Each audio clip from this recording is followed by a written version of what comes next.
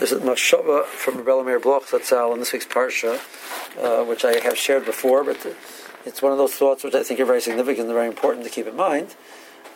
He talks about, Rashi brings in, it says, Hu Moshe Aaron, at the beginning of the parsha, in the second aliyah. So Rashi says, Hey Mishlichusa mitchila batzayv, for they remained in their shlichus, in their state of being shluchim mitchila batzayv. So he says, the way of the world is, when a person has an idea about a project, a positive thing to do, and something which he means L'Shem Shemayim, so he starts the project at L'Shem Shemayim. He says, but as the project goes along, his ego, his ani, gets very wrapped up into the project, and it becomes the defining element of the person that I'm involved in next. So at that point in time, he's no longer able to objectively evaluate whether it's proper to continue the project, or how to deal with the project, or to actually look at it critically and see what's positive and what's negative about the project.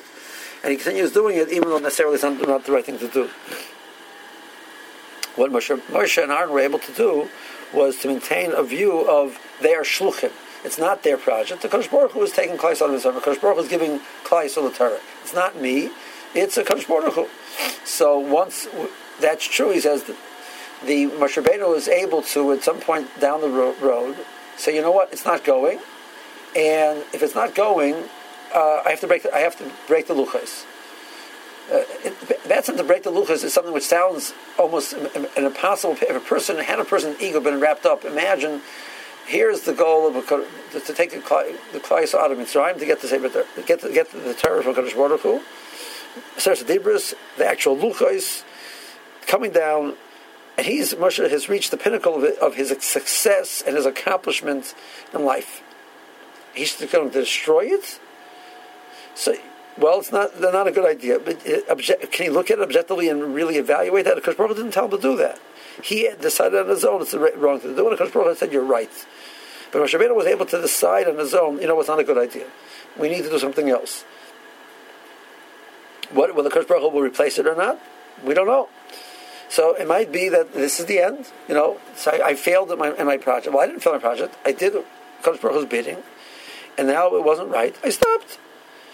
We can say that very glibly, but the reality is a person can live with something which, it defines his life. It was an overwhelming situation, and all of a sudden to totally walk away from it is almost impossible. Moshe Rabbeinu did it because he never looked at himself. It's not him, it's Kadosh Baruch Hu.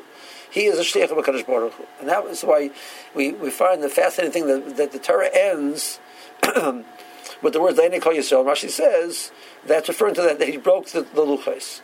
Why is it the final defining element of the Torah? That the last thing that we can say about the last message you want to have from the whole Torah is that Moshe Rabbeinu broke the luchos. It's an interesting way to end. We would have figured some other better ways to end. Well, no, that Moshe Rabbeinu, who maybe is the person who had the greatest right to be proud of his accomplishment and think about look what he was accomplishing. The Bereshit calls it Teres Moshe. The Bereshit is willing to say Moshe Rabbeinu has a tremendous portion in this. Itzhak is Moshe Rabbeinu's Torah. And Moshe says, no. All I am is a shliach of Kadosh Baruch Hu. I'm here to be an Eved Hashem. I'm here to serve Kadosh Baruch Hu. It's not my business. And if it's not good for Kadosh Baruch Hu, it's not good for me. I play no role.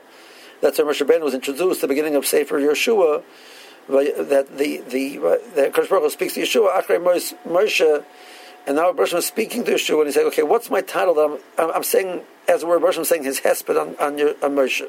Here's the title we're going to put on Moshe. He says, Big Tzadik, Yer Shemayim, Avas Hashem, Eved Hashem.